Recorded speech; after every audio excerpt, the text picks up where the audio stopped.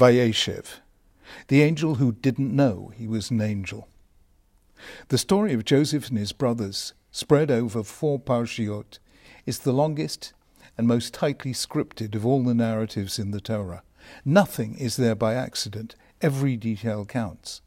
One moment, however, seems gloriously irrelevant, and it is this that contains one of the most beautiful of the Torah's ideas.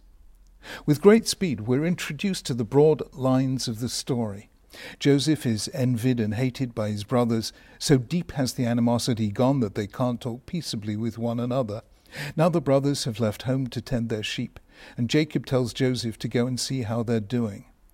This encounter will set in motion the central drama from which all else will follow, the moment when the brothers sell Joseph into Egypt as a slave. But it nearly didn't happen. Joseph arrived at Shechem, where he expected his brothers to be, but they weren't there. He might well have wandered around for a while and then, failing to find them, gone home. None of the events that take up the rest of the Torah would have happened. No Joseph the slave, no Joseph the viceroy, no storage of food during the years of plenty, no descent of Joseph's family to Egypt, no exile, no slavery, no exodus. The entire story, already revealed in broad outlines to Abraham in a night vision, seemed about to be derailed. Then we read the following. A man found Joseph wandering around in the fields and asked him, "What are you looking for?" He replied, "I'm looking for my brothers. Can you tell me where they're grazing their flocks?" "They've moved on from here," the man answered. "I heard them say, 'Let's go to Dothan.'" So Joseph went after his brothers and found them near Dothan. I know of no comparable passage in the Torah, 3 verses, dedicated to an apparently trivial, eminently forgettable detail of somebody having to ask directions from a stranger. Who was this unnamed man, and what conceivable message does the episode hold for future generations, for us?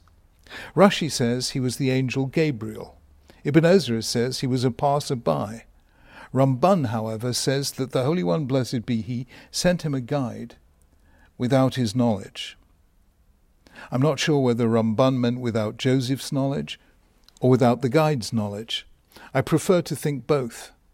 The anonymous man, so the Torah is intimating, represented an intrusion of providence to make sure that Joseph went where he was supposed to be, so that the rest of the drama could unfold.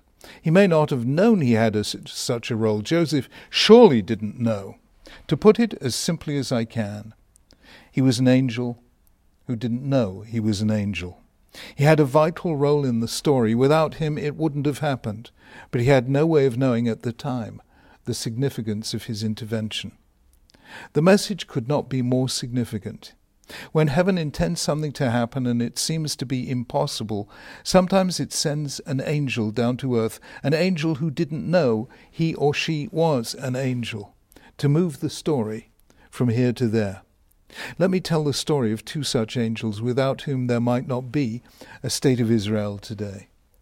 One was a remarkable young woman from a Sephardi family who at the age of 17 married into the most famous Ashkenazi family in the world. Her name was Dorothy Pinto. Her husband was James de Rothschild, son of the great Baron Edmund de Rothschild, who did so much to support the settlement of the land in the days before the proclamation of the state. A critical juncture occurred during the First World War that would eventually lead to the defeat of the Ottoman Empire and the placing of Palestine under a British mandate. Suddenly, Britain became absolutely central to the Zionist dream. A key figure in the Zionist movement, Chaim Weizmann, was in Britain, experimenting and lecturing in chemistry at Manchester University. But Weizmann was a Russian immigrant, not a prominent member of British society. And Manchester wasn't London. Chemistry wasn't politics.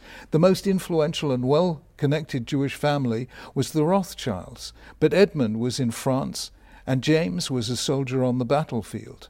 And not every other member of the British Rothschilds was a Zionist. At that moment, Dorothy suddenly assumed a leading role. She was only 19 when she first met Weizmann in December 1914 and understood very little of the political complexities involved in realizing the Zionist dream.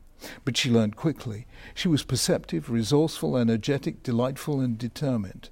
She connected Weizmann with everyone he needed to know and persuade.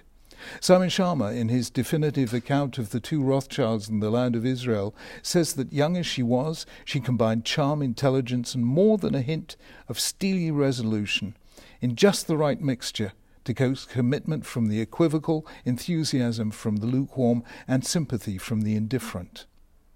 His judgment on the effect of her interventions is that, through tireless but prudent social diplomacy, she'd managed to open a series of avenues of influence and persuasion at a time when they were badly needed.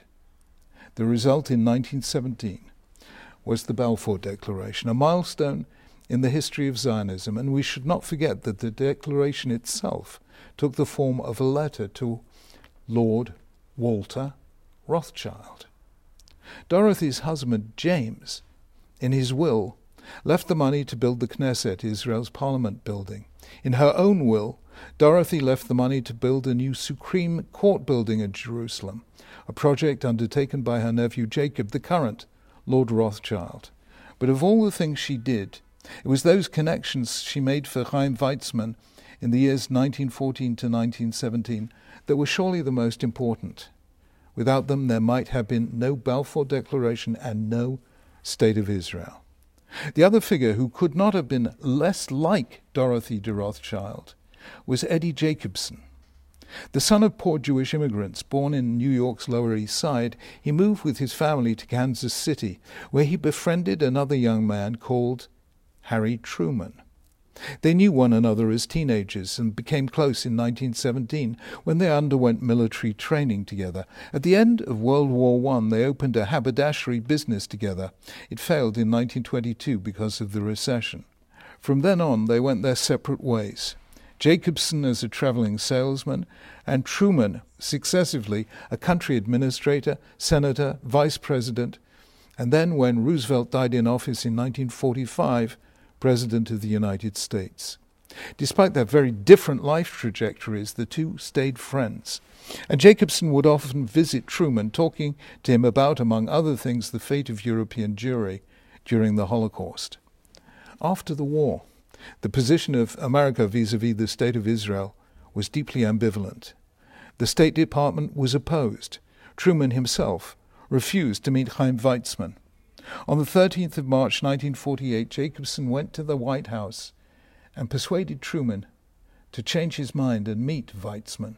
Largely as a result of this, the United States became the first nation to grant diplomatic recognition to Israel on the 14th of May 1948. Many years later, Truman wrote, "One of the proudest moments in my life occurred at 6:12 p.m. on Friday, 14th of May, 1948, when I was able to announce the recognition of the new State of Israel by the government of the United States. I remain particularly gratified by the role I was fortunate to play in the birth of Israel, as, in the immortal words of the Balfour Declaration, a national home for the Jewish people." Two people, Dorothy de Rothschild and Eddie Jacobson, appeared on the scene of history and connected Chaim Weizmann with the individuals he might otherwise not have met, among them Arthur Balfour and Harry Truman.